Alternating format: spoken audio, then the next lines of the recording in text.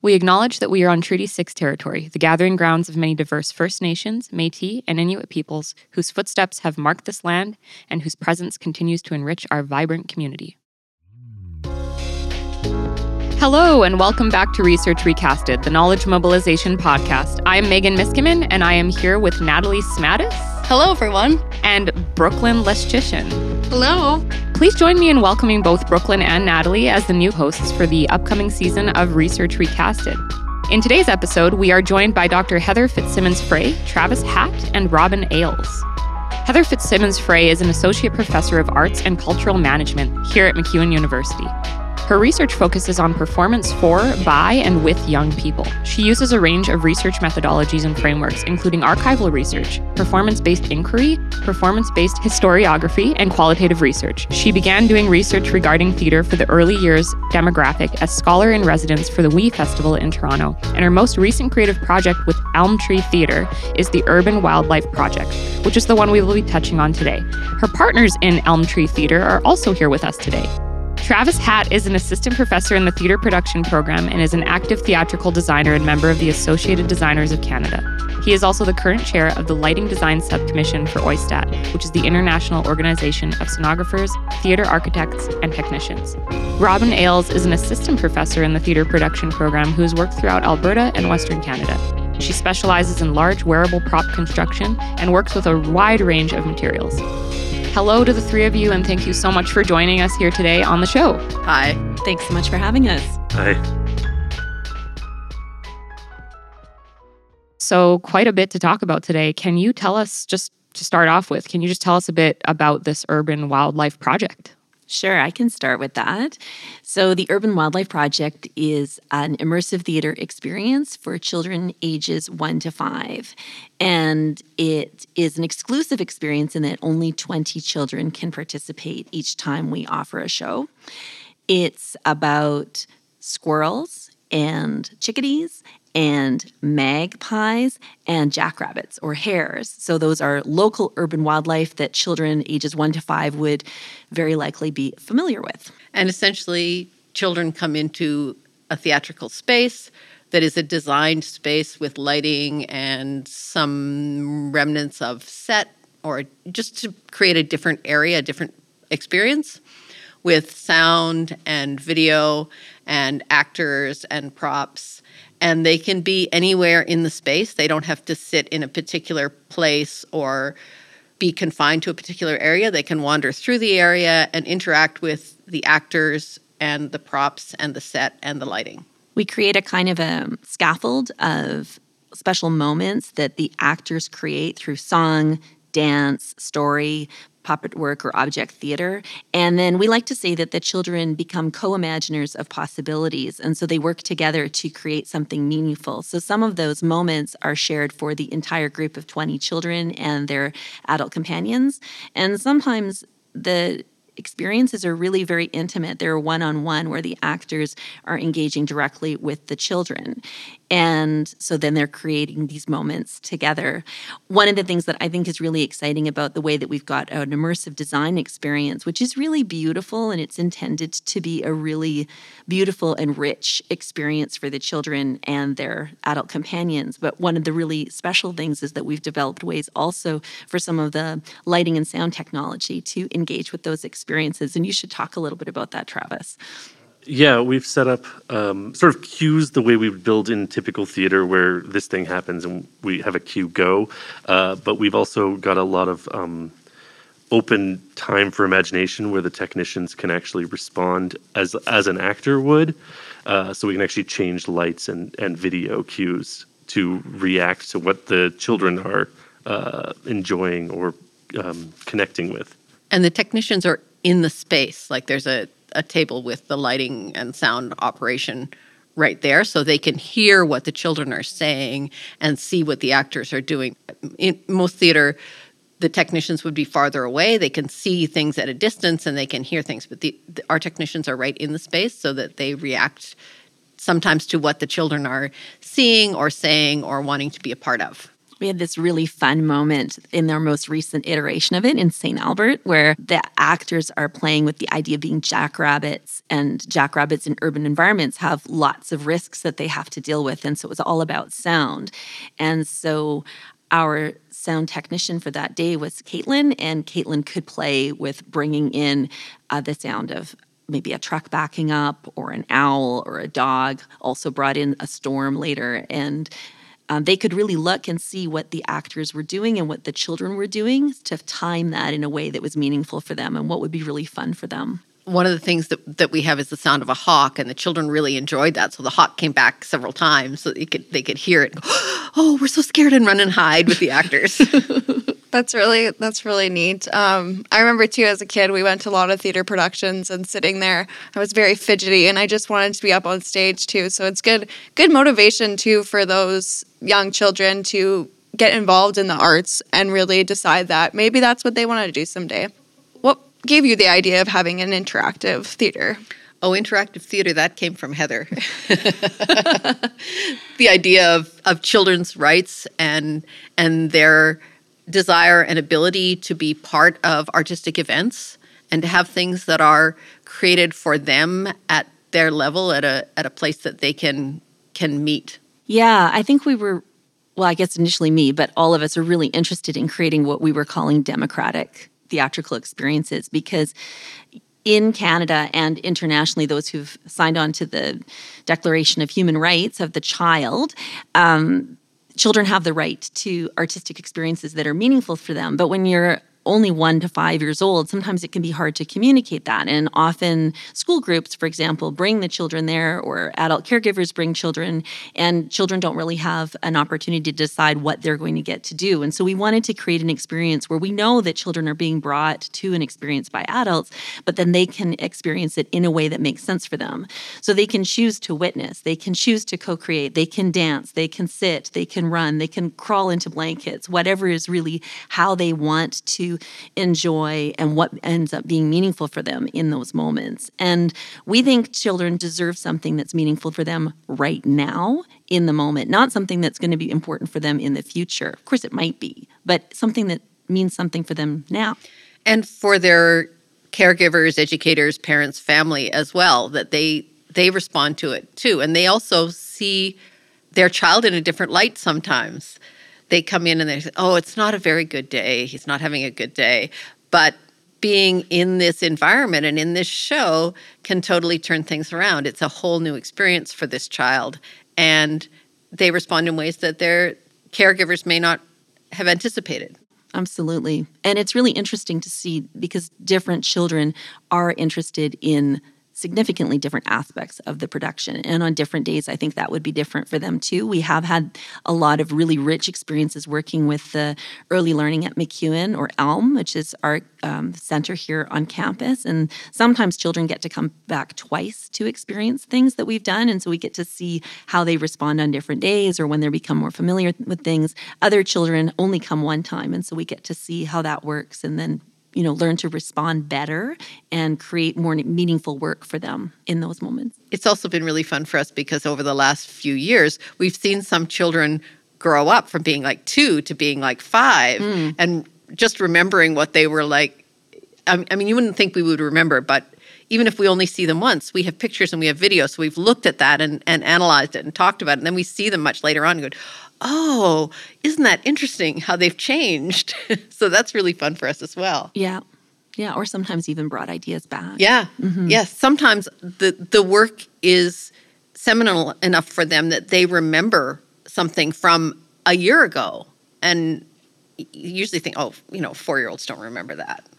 But it was clear to us this time that they did. They were all excited by it. Mm-hmm. Yeah, absolutely. I only came into the project last year, so I have less of that overtime experience. But from our first introduction of the lighting and sound and video technology last year to this year, when Elm came back, there were a few students who walked in the room and just went, because they knew they were like, oh, this place, I've been here.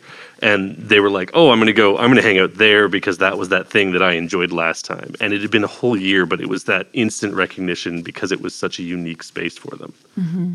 I was about to ask, do kids remember when they come again? And you answered my question. So when you guys do this, do you have, it sounds like you have common themes, and it's not like always totally different when they come back, or is it different? Like, do you find that you switch it up, or what's that about? Well, what we've been trying to do is create essentially a performance. So what children have seen before is various iterations and portions of it. Now we feel like we have what I would have to call a production. I don't know. It's not like going to a show, but it is like going to a show. So now we sort of have a production, and we've built that over the years with various different smaller pieces. Sometimes we think, yes, that works, and sometimes we have something that we don't think works, so we'll put that to one side. So really, nobody has seen this particular production more than once, but they may have seen elements of it before. So the first few times we did it, we didn't have lighting and set. We just had sort of props and sound. And then we did a segment where we only had lighting and set and video and props. And then we folded everything together to create a production. Yeah, we have had a lot of opportunity to play with the children, and it's a play-based experience, and to work in dance and song and music. But last summer, we just focused on the design elements. And so we didn't bring the actors in last time. And, Robin and I and some other people were there animating the space, but really not as actors, not as dancers. And I think that it's fair to say that even with this latest iteration, which is I'm very pleased with it. I feel like it really works really well. And there's a couple of moments near the end that feel like an ending. We bring in a silk that, it starts out with some bunnies where the bunnies are playing, and a little tiny silk comes in, and it becomes winter for the bunnies. And so they can see that, and the children are watching that play happen. And then a huge silk gets danced across the space so that winter comes to the whole space, and children kind of experience that a bit like a parachute. And so that moment is close to the end, just before we have a final fabulous spilling of pine cones all through the space that children can hunt for. So it's really exciting. So those moments happen in that particular order, and a child could expect to experience those particular moments in that order. However, because it's an immersive experience, and because they're co-creating, the experience that they have would actually be different every time, even with that same shape of the show. So a child might decide they're really interested in playing with the colored lights or playing with some of the projections. We have these really interesting projections of magpies, for example, and children can bring our magpie puppets and play with shadow play within that space. So that's something that they could decide they wanted to do one time, and then next time they might be more interested in working with some of the sound blocks or the scarves or more sensory materials that are, more tactile, I guess. Or they use different things to make shadows as well. Mm-hmm. So there's a wide range of things that you can do within any given sort of, I'll call it a unit, because that's kind of how we think about it. The actors have this sort of order that they go in, so they kind of cue each other, and they cue the technicians as well. They just sort of look around the room and say, okay, now it's time to move on.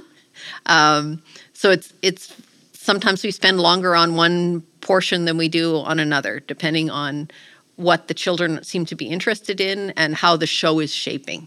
It's very relationship-based, and relationships between actors and children, between children and materials, between children and design elements, between actors and one another. So it's highly relationship-based work, which is one of the things we've been learning about through this process, how to do that in a democratic, equitable, and effective way.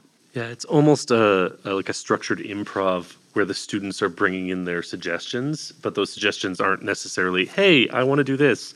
It can just be what they're interacting with, and then the actors and the technicians can take the cues off that to start rolling into the next section, or stay with this, or let the show sort of shape itself out.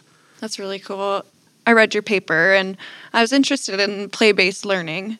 What were some of the benefits with this production and play-based learning for the students, for the children? For the children. Yeah. One of the things that we're interested in is creating meaningful and meaning-rich experiences, right?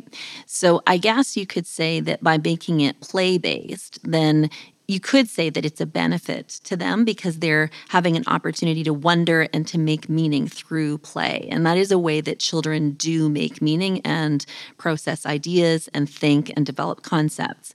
So I kind of don't think about it in terms of of benefits, but I think that it's an opportunity to do that kind of exploratory meaning-making experience. Does that help answer your question? Mm-hmm. Yeah. Well, and one of the other things that we use is we use Flight, which is a not exactly a curriculum, but Well, they call it their early learning curriculum and framework, but it is more... it's more of a framework. It's for Alberta, and it's for early childhood. Some of the people here at MacEwan helped write it, and it talks a lot about children and how they learn and how we should facilitate and what expectations parents and other people should have of early childhood education. And one of the things that it talks about is the variety of forms of communication.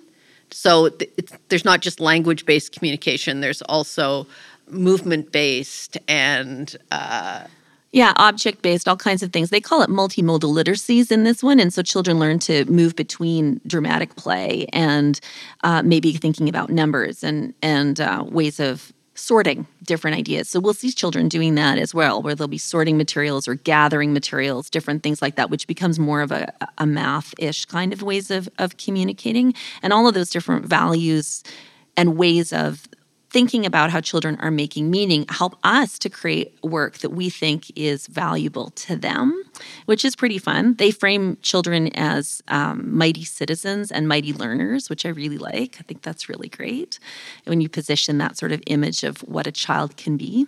And it focuses on what children are now, as opposed to, they will be citizens. It says, no, they are citizens now. Mm-hmm. Children have rights now. They are people now. Yeah. And that's what we try to do as theater makers, is create something that is for them now, as opposed to sit in your seat and learn how to watch this. That's not what this is for. What made you decide to do a children's-based production? Well, looking at Flight and looking at early learning and understanding that there isn't really anything, or there isn't very much here in Canada for children under 5, right? This is sort of a newer area of theater and of research. There's much more of it in Europe, in Norway in particular, but in Germany and in the Netherlands, and Scotland is another place that there's a major movements in. It's early childhood rights, but early childhood arts as well. That children have a right to experience all those things, that kind of richness. For a while in Scotland, one of the theater companies called Starcatchers that was doing some really excellent work and research-based work for early learning was getting funded by the government for wellness and health for children, because it's really considering the arts as part of that holistic thing of learning. And for families. And exactly, because they also were thinking about those relationships with families and how that's going to help parents or caregivers. It's kind of exciting. I also had an opportunity to see quite a lot of work when I was with the WE Festival, so I started to get some ideas about things that I was interested in exploring, and I brought here when we came to Edmonton, to MacEwan. And I don't know, Travis, you just love hanging out with kids, right? I've always loved doing theater for young audiences, which is more the 5 to 10 age. And there's a lot of that in Canada, and I've done a ton of it in my career. So when they had started doing this theater for the younger group and brought me on, I was gung-ho for it. Can I say that you sometimes say it's kind of like doing a baby rave? I was going to avoid that term because you didn't like it. So when we did the exploration last year, that was mostly just tech-based, where we didn't really have the story or the actors. We'd set up the Tim Ryan Theater, which is just sort of across the way and down below us, with a bunch of silks, and we were using moving lights and color changes and video. And by the time I finished setting it up, I looked up and went, my goodness, I've built a baby rave. So that was a lot of fun. And that's jokingly how I still refer to it. Except that it's that's sort of an event, but also with these really beautifully designed objects that Robin worked on. So little tiny soft toys that are rabbits and squirrels, crocheted chickadees that can sit on your finger like a puppet. They're so beautiful. Sorry, Robin, but they really are. They're really gorgeous. And then the magpie puppets are a bit bigger, but they can fly. They can flap their wings. It's so great. The props are fantastic. My partner is an elementary school teacher, and she came into my office one day, and there was a couple of them sitting on the desk, and suddenly she was just playing with toys on the desk. It was great.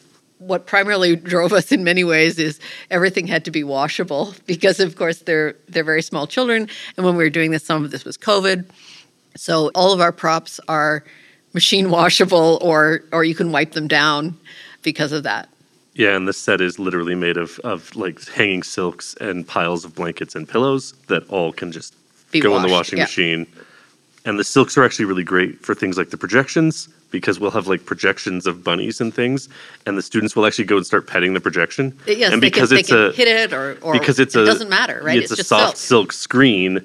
It's not like a pull-down screen you can't touch. It messes it up and everything else. But we specifically went for something that is completely interactable, so the students can actually like pet the projections and things. It's very adorable. But also we've had children realize that, especially when we just did the tech. We had one little girl who realized that you could grab a side of it and ripple it all and make the whole projection move. So it's interactive in that way. It's okay to do that. And sometimes we have to make sure that the caregivers understand that, because they're worried about them touching things. It's okay. Yeah, you can do that. That's the point, guys. Yeah. That's why you brought them here. Yeah. Yeah, because in so many places in society, like the pull-down screens and things, you're like, you don't touch that. You don't go touch the movie theater screen. Don't touch the TV. Don't touch the TV. but it's like, no, you can go and interact with this, and that's kind of the point. But that's what I mean. It's kind of awesome, too, that you guys can create this space for these kids where it's the one place that they go and you don't hear the parents, hey, Timmy, stop doing that, and hey, stop pulling on that, and don't crinkle that. Like it's a space, like you said, that they're able to just sort of be kids. Yeah. I think that one of the really fun things that we learned this time was a couple of the educators from Elm, who really are research partners with us, talked about how the actors became sensitive to allowing some of the children were actually running through the space, and they were okay with that, and then others, settled. We found it really interesting when we were in St. Albert just this month, where we had groups that had early learning centers coming, and then also families. And families sometimes who would bring 2 adults, like for maybe 2 children or 3 children or something like that, like a grandparent and a parent, or maybe 2 parents. And their engagement was really different and really interesting, but also really positive. I felt like we were really able to meet those families and those children where they were at too. It was really interesting. The children, especially the children from Elm, who now know us, come into the space going, hey, I'm here. What's going on? Yeah, what do you have for me today, Robin? That's exactly, yeah. And the children that are with families come in and go, oh, what's this? And sometimes it takes them a little longer, but they're very interested and they're very intrigued. And by the end of the time, they're much more physically involved. So at the beginning, they're involved mostly by observing, which is just as valid an involvement, right? Mm-hmm. Different people look at things differently, and different children respond to things differently. But I mean, some of those children come in and they're ready to go too. They're dancing their way through the beginning. Yeah. But I really think you've hit on something important there. Like, I'm going to rewind to, you said something really awesome earlier, that children should have the right to sort of experience things in their own way. And that's a big part of why you guys wanted to do this. And you made a good point when you said some kids come in and they're ready to go, and some just kind of have to watch and go at their own pace. And you've made it so inclusive for these kids, no matter what kind of kid they are, personality, their comfort levels. They're like, it's good if I want to not participate, but it's also okay if I want to. Because, you go into a classroom setting, sit here, learn, do it this way. This is the one way you do it here. Whereas they can come in and your interactive theater and sort of, oh, okay, this is some time that I can just do it how I do it. I love that. Yeah, you've definitely described what we've been working towards. And I think that our actors have worked really hard, because it's a very different experience for an actor. Mm-hmm. And one of the things that they were learning in this most recent iteration was when children are observing, sometimes they don't want to be approached directly. Yes. So they're sort of looking at it, and then they'll play beside them to give them the opportunity to join or not join, as opposed to being right in their face and trying to get them to come in. Yeah, like the actors have almost learned that they can't just it's not like a haunted house. Yeah. No, absolutely not. Yeah. But understanding, I mean, our actors get a lot of information from flight, but also we've had some research partners from early childhood as well who've been part of that, Margaret McKittish and Jamie Leach, who've both been co-researchers with us. And so they give our actors some of that background, and they talk about early learning and early childhood and how children respond and how to analyze what children are doing as well. So we do a lot of that, like Heather and Travis and I do a lot of that post-event. And we try and share some of that with the actors so that they're able to do it at the time. So when we're watching the show, we see things and then we talk to them about it later so that in the next show, they have the opportunity to change and adjust. It's a special skill set for actors to come to both being in the moment, which is something that they're very trained to do, but also to be thinking about that relationship kind of outside the moment and trying to wonder about it and thinking about the children's experience and their meaning making. So they're really improvising with the children. They're very, very present, but then they're also thinking about the experience as a whole. And that's something I would say driven by play-based work and relationship work that the actors have learned to develop those skills to do. It's a different skill set than I think they often use when they're doing other kinds of theatrical presentations. And really, this is why our research partners at Elm are so important to us, because the actors really don't get it until they've had the experience. And we haven't always been able to hire the same actors so that they have that cumulative experience. But in the same time, we've been able to hire different actors, so a wider range of actors have had that experience. But that was one of the things that one of the actors we had this time said was, after they had their first experience with the Elms children, they said, oh, you were saying what it would be like, but I really had no idea. Yeah, and I think it's also because a lot of the actors come from MacEwan, and they're very much trained to be reactionary to the other person they're on stage with, but in those situations, that other person on stage with them is on the same script. Now they've suddenly got children who are on whatever script they want to be on. So they're learning to react to a completely unique experience, not just every time, but every moment to moment. And I think that's very unique for them, but also going to be very enriching for them in their acting future. You mentioned that they often, instead of going by a script, it's lots of improv. Was there a script that was made for this production? I would say that I keep calling it a scaffold, but you could call it a script, I guess. We don't use a lot of language, but we use some language. So we have 2 poems that we include in the script. So those have particular placements. I don't know, we drew it out. We do a process which is often referred to as devising or collectively created work, but we have these moments that we shape together that create a bit of a rhythm and a beat so that there is an arc in terms of the children's experience, although it's quite episodic also. Yeah, I wouldn't say there's a plot in any way, shape, or form, or a script in the way that you might think of, but there's a series of events, and the actors know the order of those events. But the length of time of the event might be totally different. The piece takes an hour from top to tail, from an opening where we invite the children in and welcome them in a particular way that was inspired by the work of Julie Labelle and Foolish Operations, and then also by our work with children. So we try to help to settle both the children and the caregivers and their adult companions in a way that kind of readies your body and your mind to experience a performance. We never know what people have come from. We don't know how challenging it has been for families to get to there. So you want to make everybody feel calm and welcome and relaxed before entering so that the adults also don't bring that kind of negative tension energy into this space.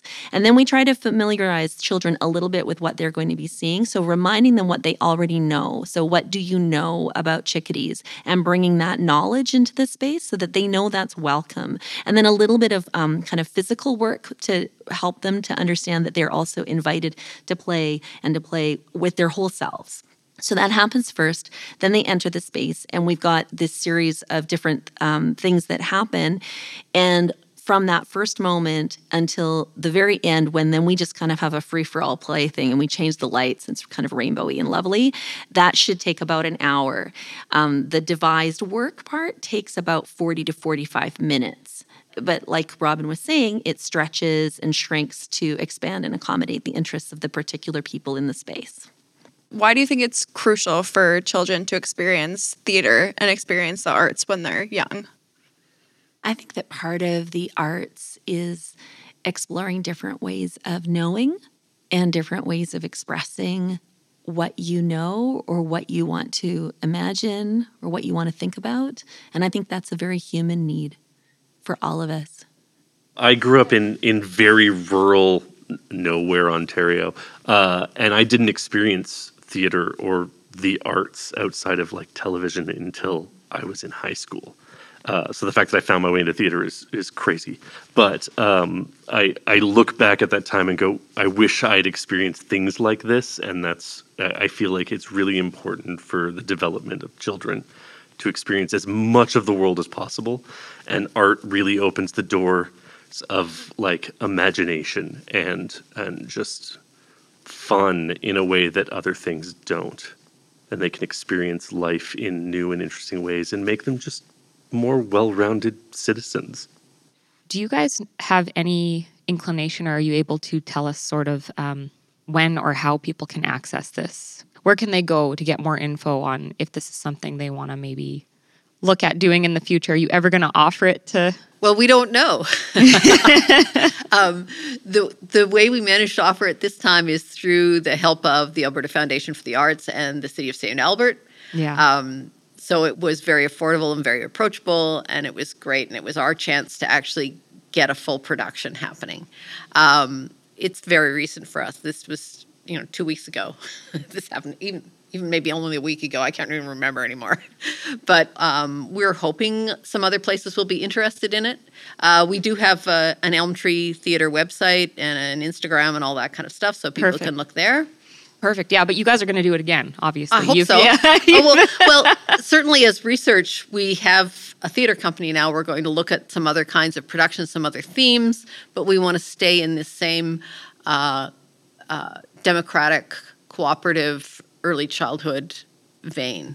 Absolutely. Yeah, absolutely. Yeah, we're hoping that urban wildlife gets some legs and we can produce it a couple other places. But we're also already talking about what the next project might look like and what those themes we want to explore next are. Yeah, so we're hoping to have, at least I know I'm hoping to have several different productions that we can sort of pull out when there's an opportunity to present. We can have a couple of different offerings. We're so grateful for the support that we get for our research, and both through, McEwen Office of Research Services and then also through the Alberta Foundation for the Arts, both of those spaces, because you cannot do this kind of work without that kind of support. And yes, they hopefully could get presented at some festivals or different kinds of venues, but we have to wait and see how that will work. But that's our hope. Yeah. Well, I'm hoping to see a lot more activity come from you guys in the future. I think what you guys are doing is very innovative, especially for this area, like you said. So that's awesome. Before we wrap up today, was there anything any of you guys wanted to add? Maybe we can take this time to thank anybody we want to thank, or... Yeah, I would be happy to do that. And I'd like to start by thanking you for inviting us to come and share some of these insights with you. I think it has been a really exciting process for us, and we really, really have learned so much. And thanks to the listeners for checking it out, because my goodness, I really feel like this demographic needs beautiful creative work, and they deserve it. And but I do have some other people more formally to thank. We've received support from McEwen's Faculty of Fine Arts and Communications, from the Alberta Foundations for the Arts, City of St. Albert, and McEwen Office of Research Services. We're also really grateful for our research partner, the Early Learning at McEwen, those children, their families, and the educators, and especially to Brittany Ammett and Jennifer Sibbald, who are there. We've had support from Margaret McTishan, Jamie Leach, and Lee Makovicchuk. And we have a host of research assistants, and I'm going to name them all. Awesome. Emma Abbott, Patrick Amiot, Caitlin Orgetta, Iris Bagignon, Cameron Bauer, Chike Stelson, Courtney Dewar, Meredith Fitzsimmons-Frey, Ayla Gandel, Tanya Gigliotti, Jessica Gelbert, Megan Kaus, Cello Ledsma, Grace Mann, Sydney Maziarts, Rain Matkin-Salaji, Carling Ryan, Inder Singh, Emily Smith, Aidan Spilla, Savannah Tisachny, and Selena Vipond. Wow, you guys have lots of people working on this. They haven't all worked on this at once. Some of them have stayed through the process, like Aidan Spill has been with us for quite a bit, and others have only come a bit, but we've been really grateful to all of their contributions because they've really helped to enrich the process. Having lots of voices involved has made this incredible. That's fabulous. Well, thank you so much for telling us all about this today, you guys, and we really appreciate the conversation. Thank you for having us. Thank you. Well, that's all we have for today's episode of Research Recasted. If you want to support this podcast, you can visit Research Recasted on your favorite podcast platform to find new episodes every 2 weeks.